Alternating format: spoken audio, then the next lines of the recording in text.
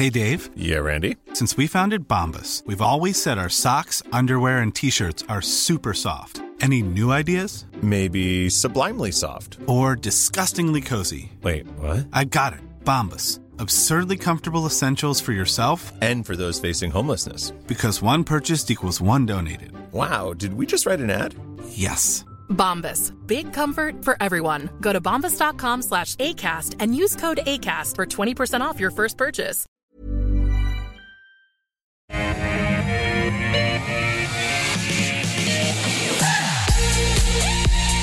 Hello, welcome back to Ausbiz Live from our Barangaroo studios. You've tuned in to the Call 10 stocks picked by you. I put them to two experts. We do it in 1 hour.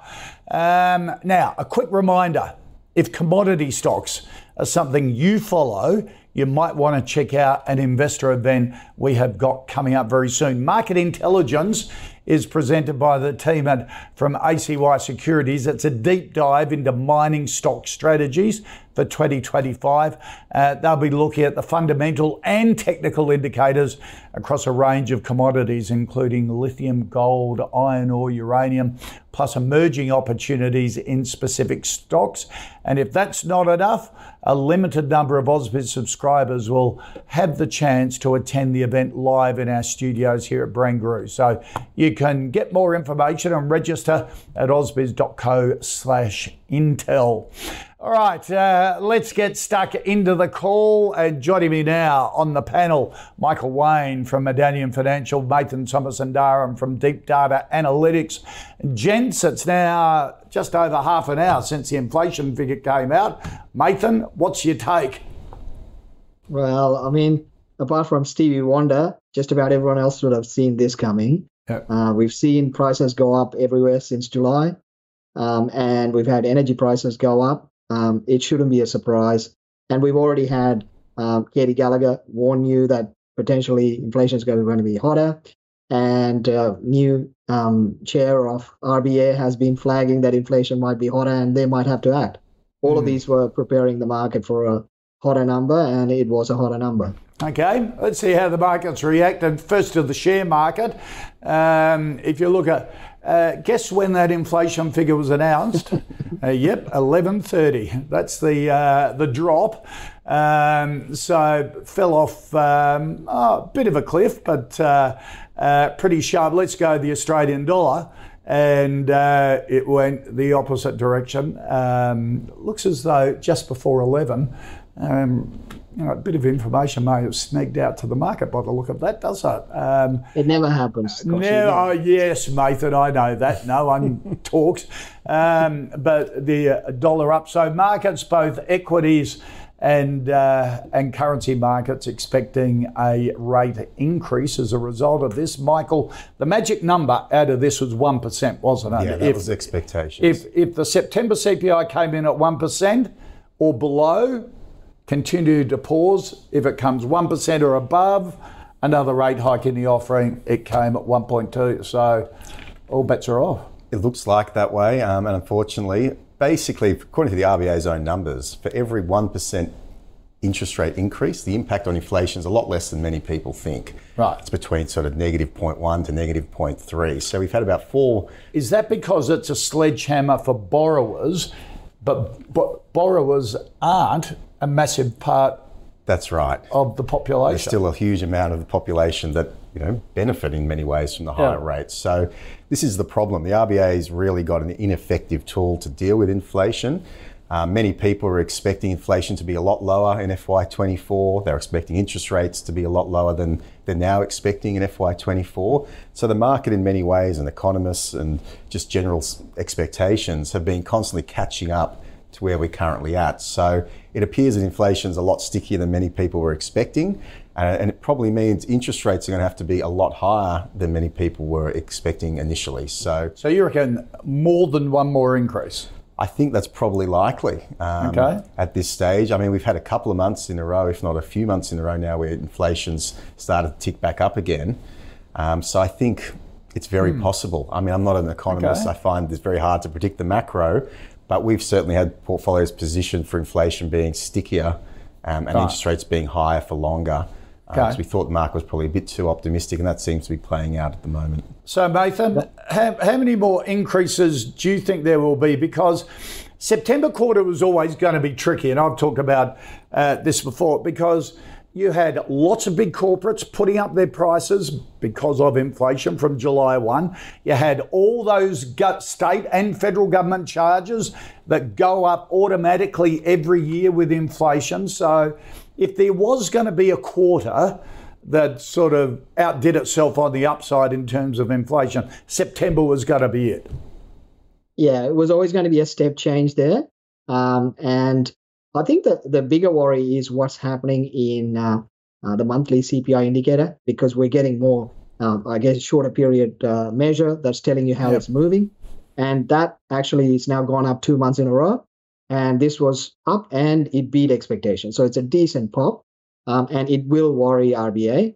The bigger problem for me is if you look at the energy prices, if you look at 12 months ago to where we are now, we are cycling like for like around September. And then when you get to October onwards, the energy price, especially oil price, was much lower than where we are now. So we're going to go into the next, the next 3 to 6 months, where potentially energy prices might stay here or go higher. Right. And that means energy prices are going to be a booster for inflation. So we are going into that cycle. We're going to be cycling lower prices. Because they're global. Currently, that's a global influence with the Northern Hemisphere going into winter. Okay. And, the problem here is we all know it's a sledgehammer. We all know in Australia, because of the demographic, how the cycle plays out, it will be stickier. Right. And I told you this at the end of 2020. I said, inflation's starting to move and central banks are going to get it wrong. I have never changed my mind because they're just getting it wrong. And the problem here is you had to move early and you had to hold a consistent narrative, and they didn't do either one. Okay. The other thing is also the banks actually haven't passed on all the interest rate increases. So banks often get nailed on the way down for not passing on the full rates. But this time around, although there's been 4% of interest rate increases, I think the average bank's passed on about 3.3%. Right. That's having the effect of not, passing through the full RBA sledgehammer. So, whether it's out of the kindness of the bank's heart or competition in the mortgage market, that's the reason. But the full effect hasn't been passed on. If you give me a choice between those two, I will go competition rather than banks having a heart. But just on that, okay, if we get another 2 interest rate increases, who are the big casualties on the market, sector-wise, and who are the winners? Well, I think that, you're going to turn to the growth stocks as being hammered. I think small cap growth stocks with no earnings, no dividends, that's probably the part of the market that continues to suffer, has been suffering for a while. REITs will continue to suffer because of high gearing. I think REITs will continue to suffer. I think eventually, pressure will go on the consumer discretionary space as well. The beneficiaries, I think you still got to look at, energy and some commodities will probably be some of the beneficiaries there. But there won't be too many that sort of brush this off too easily. And that's why we're a little bit nervous on the direction of the market from here. But you can always be surprised on the upside. Nathan, for you, winners and losers? Yeah, look, the losers, you can pretty much say over the last few years that retail, property, media sector, all of this cyclicals will be under pressure, as Michael said. I think the winners, insurance sector tends to do well. There's some weird ones out there like Computershare benefit from higher yield. So those kind of stocks will hold up quite well. I think Telstra looks pretty good here, defensive yield. And Woolies, all said and done, you got to go to the supermarket and they know how to take money off you. So those supermarkets will hold up. I think they're probably a bit expensive at the moment, but they'll hold up. So those kind of stocks will do well.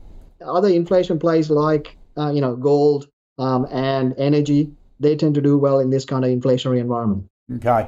All right, let's move on to individual stocks now. And speak of energy stocks, in the first half out, Coronado, Stanmore, 2 coal stocks up for adjudication, Data3, Ansell and Australian Clinical Labs. Stock of the day, I thought we'd take a look at Kogan, consumer discretionary. Retail and services company posted quarterly gross sales just shy of $200 million, down 6.5% year on year. Gross profit up 19.5% from last year, nearly $40 million. Ruslan Kogan, chief executive, the boss, said that the company is going to introduce deals in the coming months to make their products and services more accessible to consumers dealing with cost of living challenges. Okay, not sure what that's all about, but they're focusing on that. Michael, what did you think of this? Sales down, margins up by the look of it. What do you think of Kogan at the moment? I haven't looked at it for a while until this morning in today's update. The business, by all accounts, has been going through a period of consolidation, whatever that means. But basically, they've just been trying to restructure the way they do business, try and work through a lot of the inventory that they had on their books already. But I think it's a little bit of it's not a coincidence, put it this way, that they've managed to deliver the first quarterly growth number or quarter-on-quarter growth number in a couple of years. And I think inflation has something probably to do with that, where they're able to pass on higher prices for consumers, and that helps boost their revenue. And off the back of that, their earnings have done well as well because margins are higher. So they've been feeding in to the inflation for you. Yeah, I think so, potentially. Yeah. I don't know for sure, I don't follow it closely enough, but it's a difficult environment, you'd have to think, coming up for retail. Perhaps Kogan will be a beneficiary of that as people move away from some of those bigger ticket items or those more expensive high-end brands. But otherwise, I still think it's going to be a bit of a challenging environment. Kogan has been doing a big share buyback, and that's probably helped the share price to some degree as well. Right. But it's a long, long way, as you can see, from those heady days. The management have been called into question previously in the past, particularly when things have been going well, in lightening the load and reducing their exposure. But again, I just don't see it as the highest quality retailer. If I was looking at an online retailer, maybe Cettire is probably preferred. But again, we're not really exposed much at all to this retail space. So no for you. Nathan? I think that's a great way for Michael to say management is got issues. On the first tick, you look at management track record and you go, no, not going there. So Kogan I think retail is going to be tough. Retail has actually pulled back. There are some, the high quality ones actually outperformed, like Super Retail we've done really well. Some have had actually a decent bounce on the result because the expectations were so low. But I think Michael's right. I think the cycle we're going into is we can already see consumer spending shrinking because of inflation starting to bite, high interest rates starting to bite. That always takes time, and we had a fair amount of savings. We burned through that. So we're beginning to see consumer spending. I think Christmas is going to be tough for consumers and retail, and that tends to play into media as well. So we're worried about all this domestic consumer-based cyclicals. So I would be staying away. If you're trying to pick in retail, there's high-quality retail, and then there's the rest, and this is in the rest. Okay. No need to be there. All right. So you're saying Christmas could be tough. Today's inflation figure, is that the end of any chance of a Santa rally on the share market? Oh, look, there's always something, right? In the last 9 months, I think there's been at least 9 China optimism stories that never actually played out. Right. We've got one going right now. So in that context, you can never discount the market's ability to jump from one hope to another. Santa rally, we could have a Santa rally at the end of December. We could have it just in December. So never discount that. Seasonality amazes me all the time. But overall, if I'm looking at 6 to 12 months down the track, I think you're going to get most retail stocks cheaper in the next 6 to 12 months than where it is now. Michael, any Santa rally for you? Look, it's possible, depending on what happens in the US or China, as Nathan touches upon. I mean, the US inflation picture looks a lot healthier than the Australian inflation picture.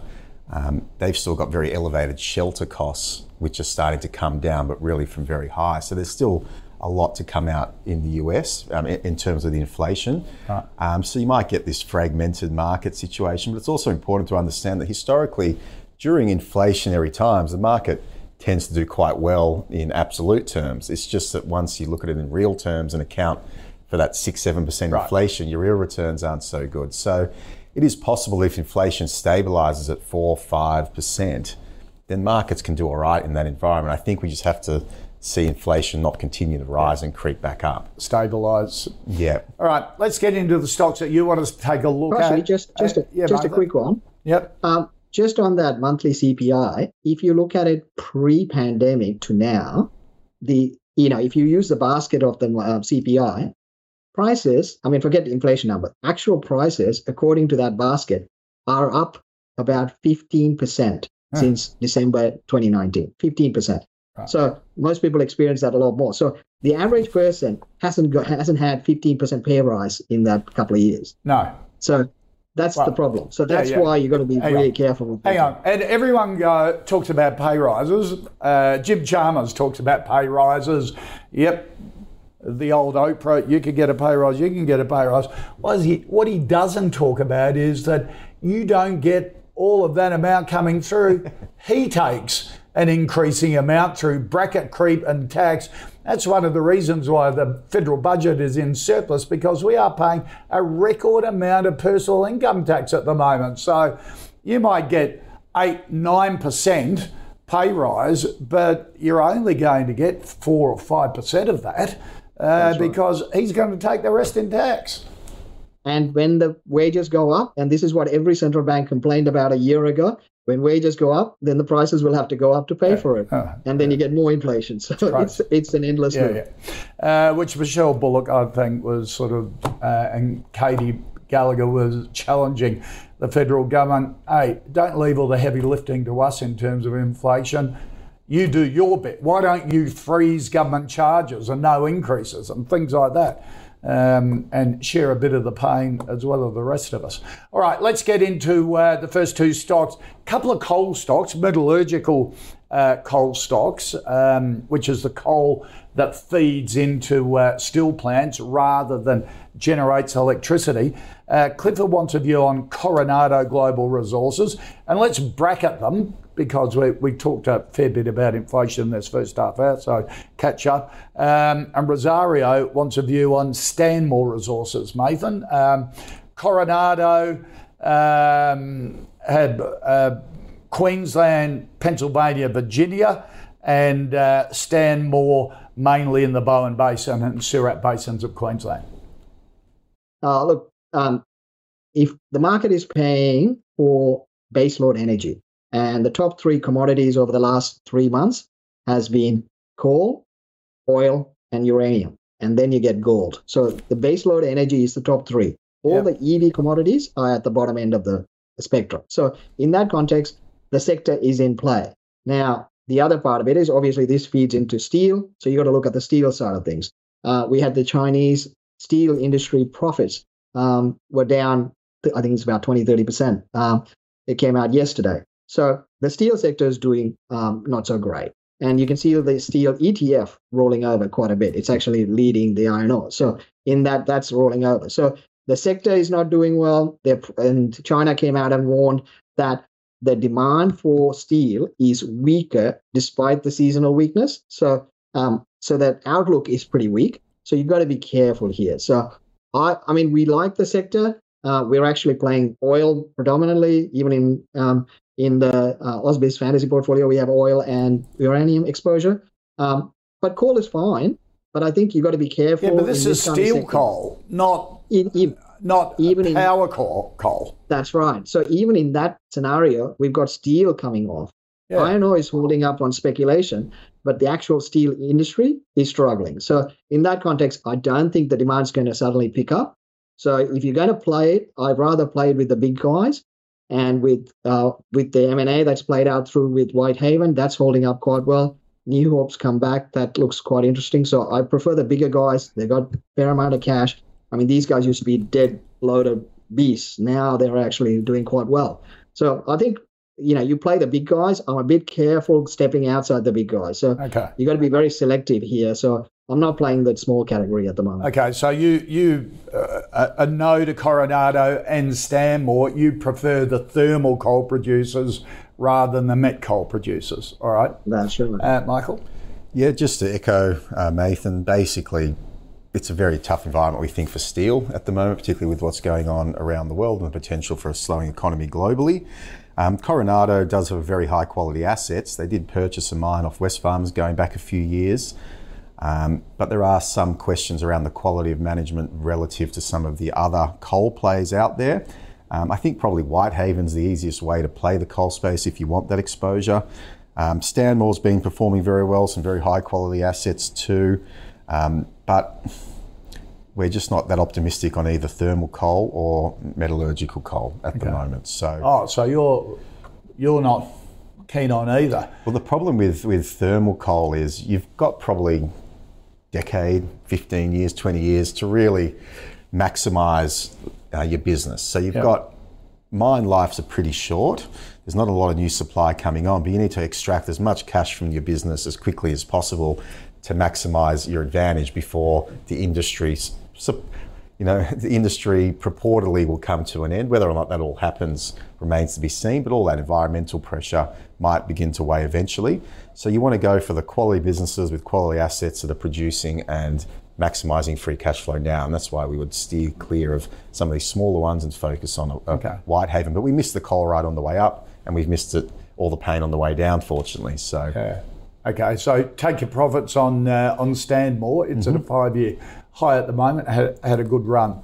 All right. Next stock. Erin wants a view, Michael, on Data#3, the tech business, tech solutions. Yeah, so basically they've got a series of licenses to different tech products, very good quality balance sheet, very low margins, but good quality customers. I think about 60% of their customers are from the government sector and large corporations. A lot of their revenue is recurring in nature. They don't really have to hold a lot of stock at all in warehouses or whatnot. They only kind of place the orders and provide the codes, etc., for these different licensed products. When the order goes through, they've got no borrowings. They can have consistently, good dividend growth, earnings growth, revenue growth. So it's not a bad quality business, but I just don't see where the exciting growth comes from in the future. They'll continue to grow as technology demand across the population and the business environment grows. But aside from that, it's just going to tick along. That's not a bad thing in businesses sometimes, just to be a steady, stable performer.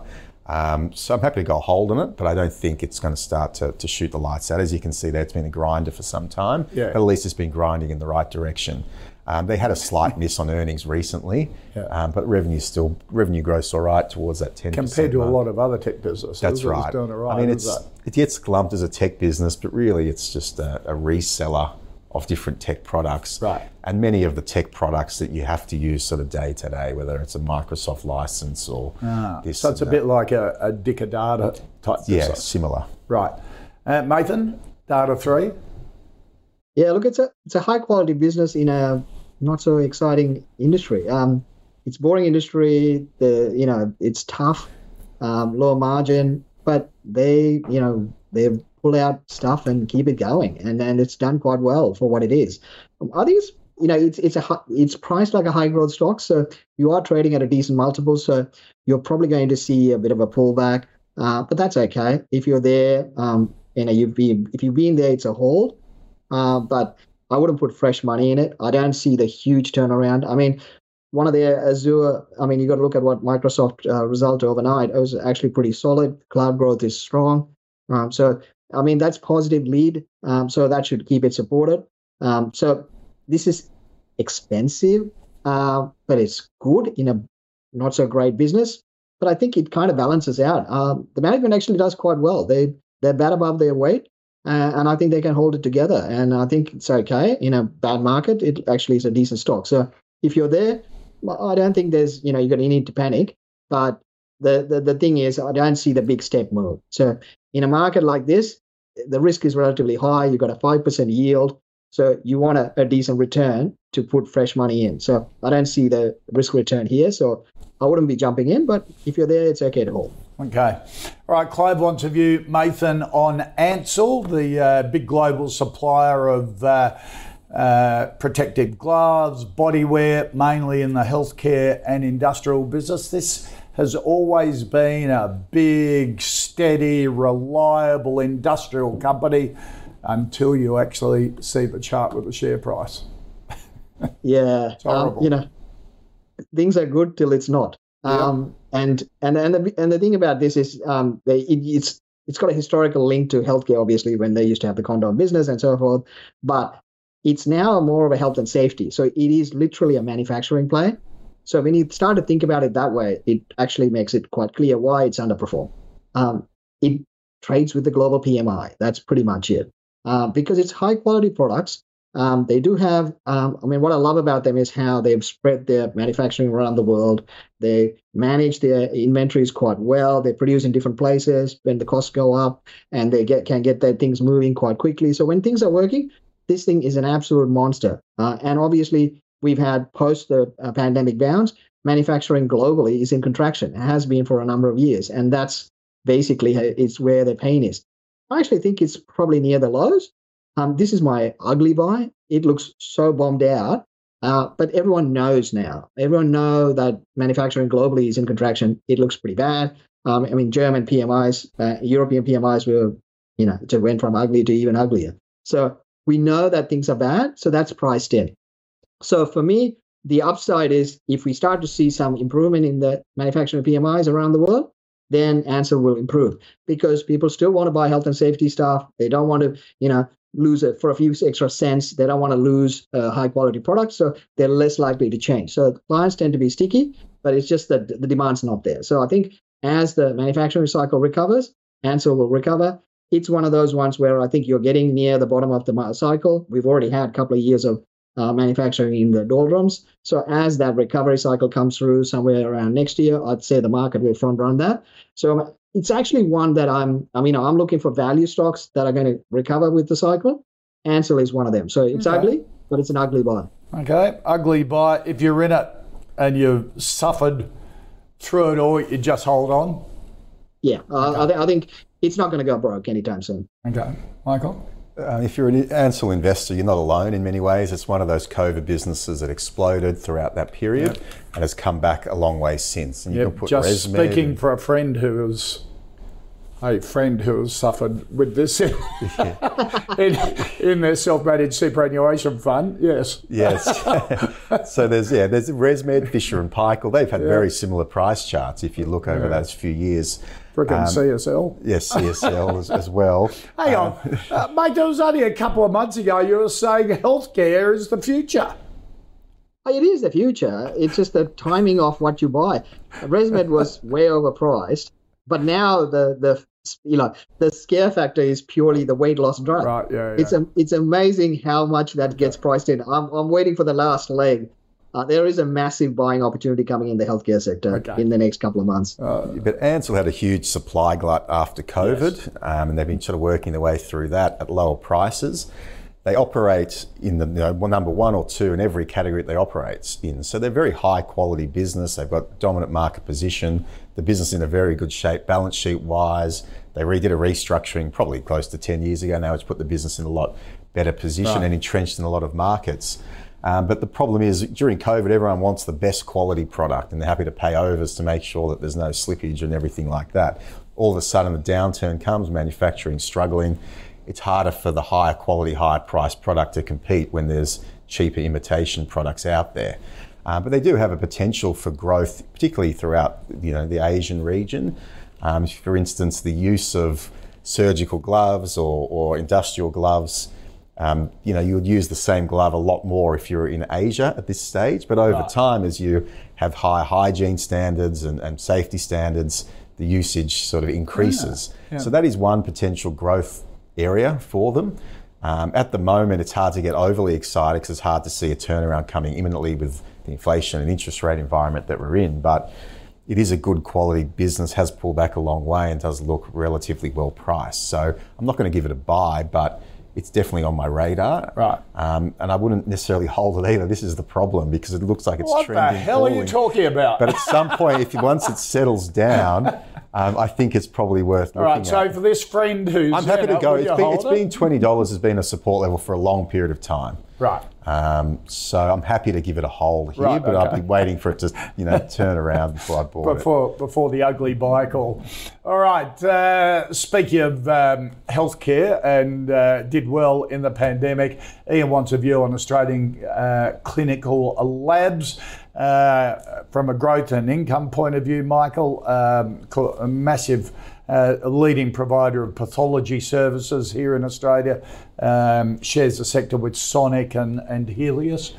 What do you think of Australia? So it operates a large volume of centres, but it's nowhere near as successful or as profitable as, say, a Sonic. Yeah. So I think Australian Clinical Labs, Sonic, roughly have the same number of centres out there. However, Sonic has a much larger proportion of industry earnings than ACL. So it's not the highest quality business. They did have their moment in the sun around COVID when they came out, or just after, with one of these fast PCR tests that the government was willing to pay anything and everything for. However, that's since subsided as a big growth driver for the company, and for that reason, it's now more reliant on its suboptimal clinical labs business. Right. So I'm going to go a hard sell on this. Okay. Mathan, is this a classic example that, in particular sectors in this environment, you just go with the leaders, which is not Australian Clinical Labs, if you're interested in the sector? Yeah, there is something to be said about that. I think Claude loves this, and he called it well on the way up. And the thing about these things is, Michael's right in that when the thematic runs out, you've got to be really careful. We did have Sonic in our models, and we got out middle of this year because we thought it is. People tend to think that these tests are not cyclical, but they are. When consumers don't have money, they don't do as many tests. Gee, that's a shocker. And so that tends to play out, and that's what we were worried about. The multiples were relatively expensive at that point, and Sonic, as good as it is, when things go south, it's a sector thematic, and so we got out of that, and it's come back. Sonic is actually starting to look interesting again, and so is Clinical Labs. I actually think, again, this is what I like about it, because most people, the market, when they throw out, they start to panic, and then it becomes a herd mentality, and then everyone wants to get out.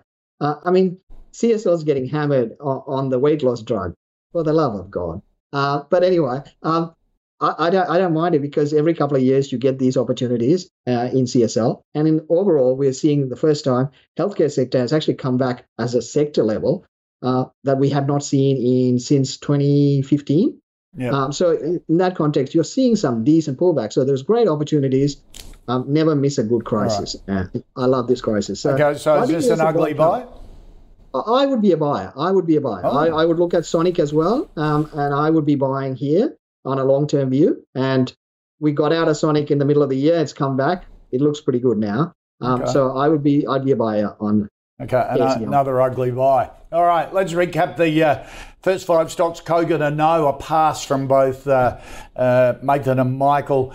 Coronado and Stanmore, a no from both. Take your profits on both of those. Mathan prefers Whitehaven and New Hope, so in the thermal coal area as part of his energy play and energy thematic. Data3, a hold from both. Ansell, a hold from Michael, an ugly buy from Mathan.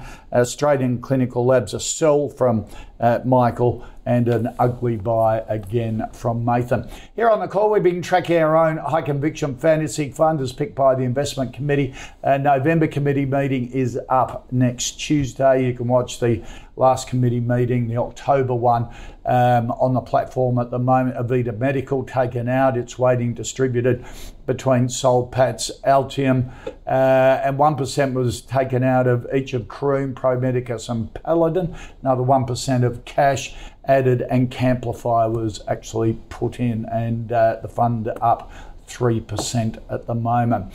All right, this half hour, we're going to take a look at IDP Education, Medibank, Region Re, Medical Developments, International and Nufarm. Michael, Paul wants a view on IDP Education, the big English language testing business for international students that come into our unis.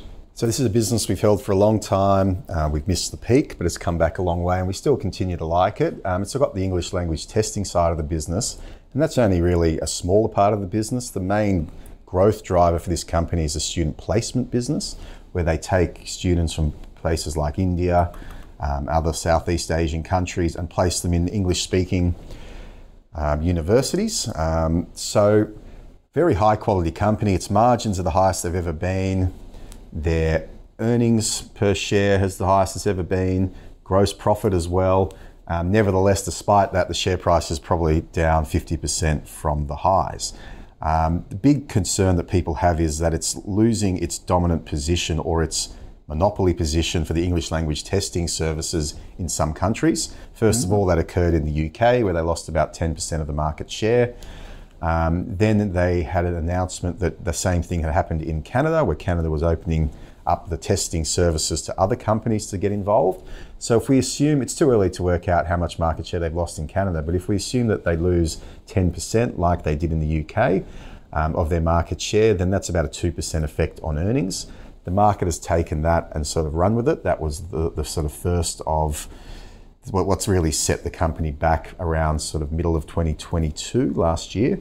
Had a very good update in August, had a bit of a pop off the back of that, but has since retraced from those levels. We have it as a buy at the moment. I think it can find some support around here. We still like the story. If you look at some of the volumes coming through in the student placement business, it's very, very strong, and some of those growth numbers, in the vicinity of 142% in some of those placement businesses looking at revenues. Because the major unis still have a decent shareholding, and it does a lot less than pre-COVID. They sold a bit when they needed the cash during COVID. Originally it was held all in one association, so they all acted as one collective, and they did a big sell down a few years ago.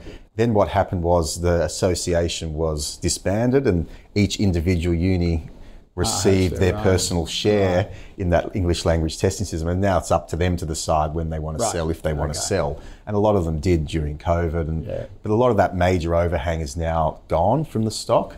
There is obviously a few of those universities still invested, but it's not to the same degree as it was. Okay. Mathan, what do you think of IDP? Yeah, I mean, it's one of those classic examples of when you have a great cycle, businesses look really high quality. And when the cycle turns, they look low quality. And I think IDP was in a great position. They were mostly owned by universities who were their customers. And so it was a great business model. It's like fund managers owned by banks. Once they sell them, they're not doing so well. So in that context, there's a leading indicator. When unis were selling out of their stock, you needed to worry. The Canada one was quite interesting. They had 4 competitors come in. And what the worry there is, how much they're going to take from them. And on the flip side, that creates competition, margin pressure. And what you get in Canada can easily be translated into the US, and that can potentially come into Australia as well. So competition, the moat that they had where they were unique and they had the dominant market share is not in play. This is a high growth stock. The market price is in a pretty high multiple, even now. So in that context, they were paying for that uniqueness. They were paying for that moat. And the investors now don't see that moat. So there's the risk. So it's hard for me to work out how do you value a stock, because this is a growth stock that doesn't have the moat that it used to have. Now there is competition. It's just too hard. I actually don't know how to value this stock. I think Michael's right. The numbers are improving. It should do well. Look at Treasury Wine. The business model is supposed to do well when China reopens. Potentially, we're reopening, but nobody's buying Treasury Wine. So in that context, I think once you're out of that cycle, competition turns up, things change.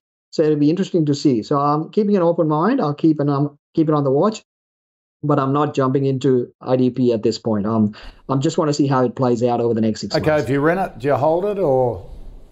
Yeah, psychological. You're down 50%. You're going to hold. Okay. It's people just don't dump those stocks after 50%. Right. Would you dump it though?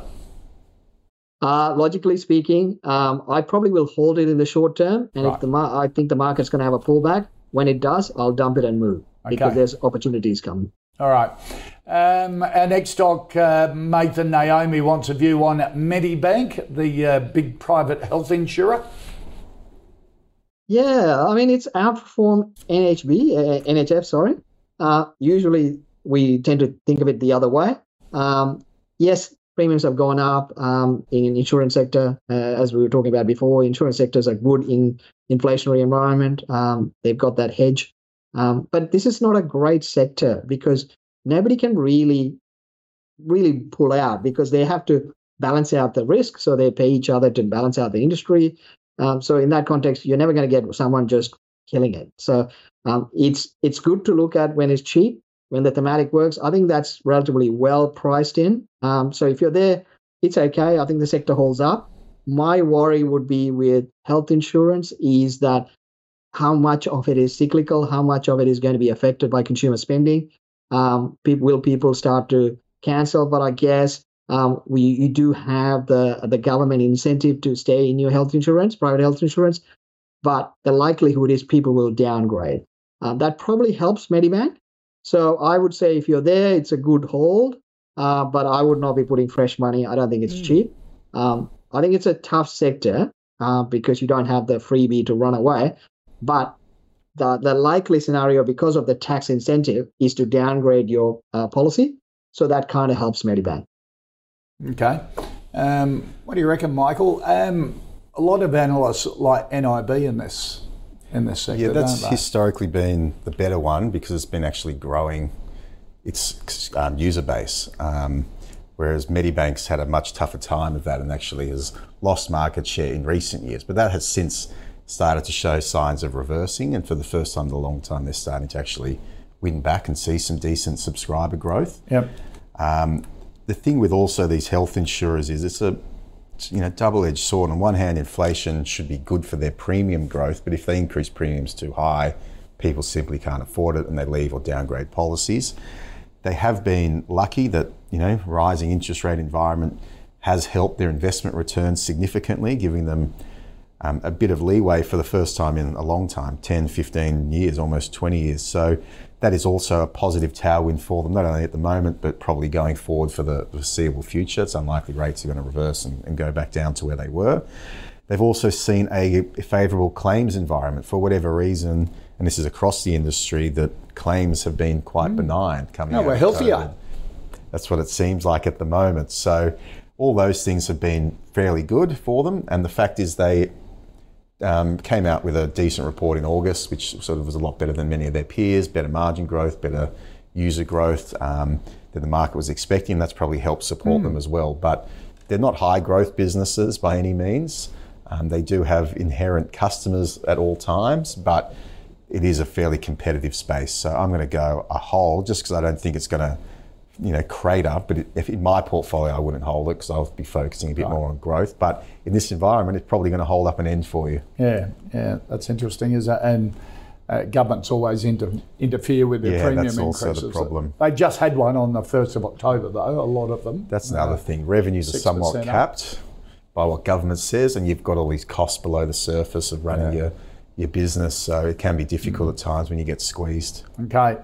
All right. Next stock, Michael, Jackie wants a view on Region RE, the old shopping centres Australasia Property Group, a REIT in commercial shopping centres, but sort of basically regional areas and suburban strip shopping or something. Yeah, so I think 40% of their tenants are Coles and Woolworths. Yep. So they're the anchor tenants, and around that, they then get all these specialty tenants, and they've got a decent chunk of those specialty tenants are non-discretionary. So if you think about banks, bank tellers, and if you think about medical clinics, those sorts of things. But often how these projects work or these centres work is they'll use a lot of floor space, and the dollars that they receive per square metre of floor space is actually very low for Woolworths and Coles supermarkets, but then they'll charge higher rents to those anchor or those specialty tenants that want to be anchored by the Coles or the Woolworths. It's a very tough environment at the moment, given the correction that we're seeing in interest rates and what that means for the required cap rates on property. But this particular business is of high quality. Its gearing is about 30%, like most of them are. They have identified, I think, 10 or 20 properties which they're looking to sell off. That way they can reduce their debt significantly. That'll be interesting to see on valuations. That's got a few people excited, but it's got people excited they don't have to have the servicing costs and all those sorts of things. But look, for mine, I think it's too early to jump into the REIT space. I think at some point there'll be an opportunity, but at the moment, given what we're seeing with inflation, interest rates, it's too early. Yeah. So I've got to sell on it. Sell. Nathan? Yeah, REITs is the only sector after the GFC never actually went past the pre-GFC high. Because when things got south, They have to raise money to stay alive. They're highly geared. So there is risk. And the market sold it down, almost all of them, even the good ones, for the right reason. It is tough. REITs and retail having their big underperformance from day one in this bear market, and for the right reason. Then hence you get the opportunity.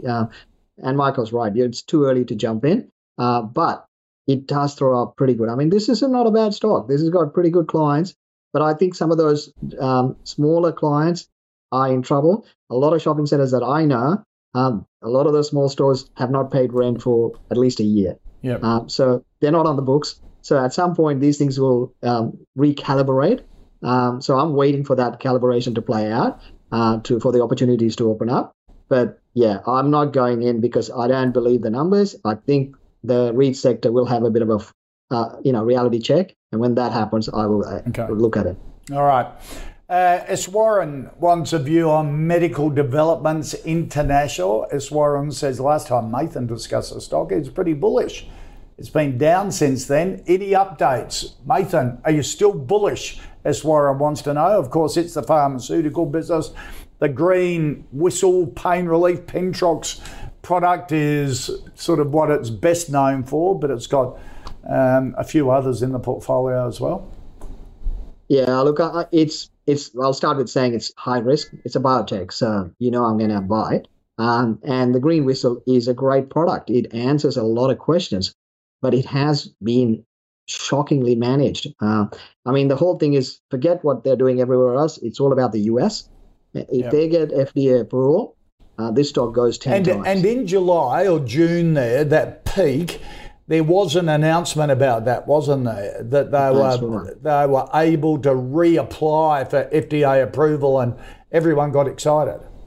Yeah, and then nothing came out about it, and the stocks come back, and hence the opportunity. Now, this is a stock that you're going into, as with most biotech stocks, you could potentially lose all your money. So you have to remember that kind of risk. But the upside is, when people say, oh, is there a 10 bagger? This is a potential 10 bagger. Now, that just comes down to FDA approval. They've got new people, management looking at that process, trying to do it better. The market has zero trust on management because of historical track record, and I accept that. It is, if you're not going to pick a 10 bagger without risk, but they have a product that is used around the world and doesn't have any side effects, and it actually works.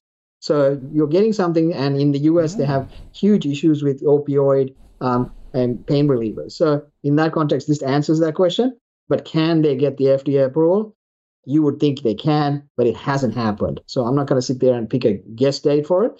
But if you've got a bit of money and you're willing to take high risk, I would put a bit of money in it and see how it plays out. Okay. Because if one day it comes out and says we've got the approval with new management doing new things, this is a potential 10 bagger. So it's high risk for the high return. So I'm still positive for the high risk. Okay, Michael? It's one that I've looked at and monitored, for years and years, and never quite pulled the trigger, thankfully, because it's been a torrid ride for shareholders. But it's something that, you see on the footy. Someone gets injured, they get the green whistle out. In ambulances. And it makes a lot of sense. And then you think, well, why haven't they ever been able to crack the US? And it's a difficult question to answer. They've cracked places like France, where they're seeing some very good increases in unit growth and revenues. Australia, the business continues to do fairly well. They took back control of the distribution a couple of years ago, where they'll go to people like the ambulances and hospitals direct. And when they go to smaller businesses at a higher touch point, such as your GPs and dentists or whatever, they'll outsource the distribution. But that gave them a bit more control over the business, helped them increase margins. But as Nathan said, it's all about the US. And for now, we're just uncertain as to how that will end. But you could see it definitely working in the US. There's no reason why they couldn't use it in the sports and they couldn't use it in clinics, etc. What do you reckon? I'm going to go a hold, speculative hold. A speculative hold. Because it could just keep trailing away. I mean, I thought when it was $4 and it went to $2 or something. All right, a spec hold. We go from a high-risk buy to a spec hold. Just don't expect you're going to get all your money back if you hold. When it comes comes to biotechs, it takes 10 years to have an overnight success. So someone's got to pay for them to burn their cash. Okay. All right. A final stock that we've got to whip through a bit, Michael, is Nufarm, which is basically like a big seed bank of seeds or something. Yeah, for farmers. That's right. And the last few years have been great for the farmers. All of a sudden it's turned tough, which I think is just symptomatic of the industry that they're in. Nufarm is a decent quality company. They do have some clinical trial type studies, if you like, going on for an Omega product, which could be a big growth kicker for them. But I struggle to get too excited about the business, just given the environment that we're in and the cyclicality of agribusiness stocks in general. So go and sell on this. Mathan, this is in your food thematic. Yeah, I mean, we've been in Nufarm before. When it ran up, we actually took money out of that because it's probably the least quality out of the three. We like Incitec Pivot and Elders. And I think Michael's right. The weather issue is what is spooking the market. I mean, that's welcome to agriculture. So I think in the short term, that's going to be playing hard. I think Elders and Incitec Pivot are better plays. Right. So I'm staying out of this one for now. But the agriculture sector thematic will play out. And the weather on the other side means that supply would be low, prices will be high, and the sector should run back. That's the cyclicality. So, when it looks ugly, that's when you buy. It's ugly. So keep an eye out, but I prefer Elders and Incitec Pivot. Okay. All right. Let's recap the final five stocks. IDP, a hold from Mathan, a buy from Michael. Medibank, a hold from both. Region Re, the old shopping centres Australia, a no from both, a sell from Michael, in fact. Medical Developments, a high risk buy from Mathan, a speculative hold from Michael, and Nufarm is a sell from Michael, a no from Mathan, prefers Incitec Pivot and Elders in the ag space. Mathan Somasundaram, great to see you, mate. Thank you for that. Appreciate your time. No problem. And the speculative holder, Michael Way from Medallia. Mate, thanks for joining us. Great. Just what I wanted for today's show. That's terrific to have these two on the panel today. It is always great fun and a lot of great information, so really appreciate it.